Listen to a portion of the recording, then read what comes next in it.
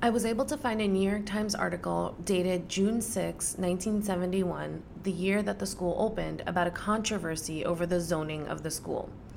Interestingly enough, the article talks about zoning conflicts that are a result of population growth and changes, racial balances or imbalances depending on your perspective, and quotes, the resistance of many parents to sending their children to school out of their community, whether for school utilization or integration, end quote.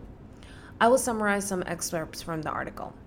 A number of parents in Forest Hills who live in a section that is part of the Flushing High School zone, and some Kew Gardens parents whose children would normally attend John Bowne High School, have objected to being placed in the new Hillcrest zone. Some have hinted at court action. Hillcrest zone will give the new school at Highland Avenue and Parsons Boulevard, where the school is located, a student body that will be 39.3% Black and Puerto Rican. On a borough-wide basis, minority group students constitute about 30% of the academic high school population. A little bit about the opposition's viewpoint.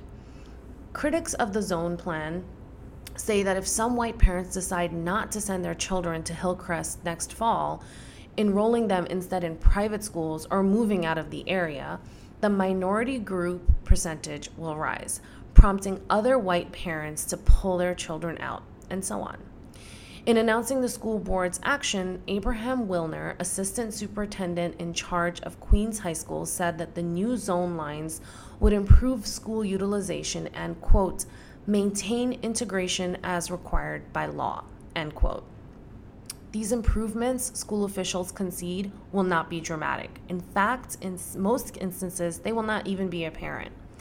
A steady enrollment increase reflecting the borough's population growth has inundated virtually every academic high school.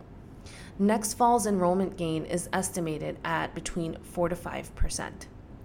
Even with the opening of Hillcrest and other zoning changes, most Queens high schools, all but one now taxed beyond capacity, will have even more students than they have this year. But without Hillcrest and the zone changes, the situation would be worse.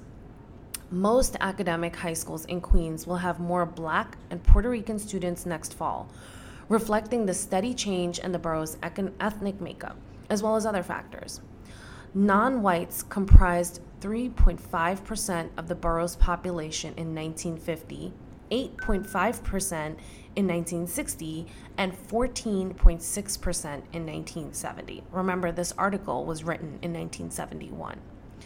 School zoning policy over the last several years has attempted to promote better ethnic balance, but with no great success. 3 years ago, from 1971, the Board of Education rezoned all 17 academic high schools in Queens in an effort to improve racial balance. The board was then under state orders to reduce racial imbalance at Andrew Jackson High School.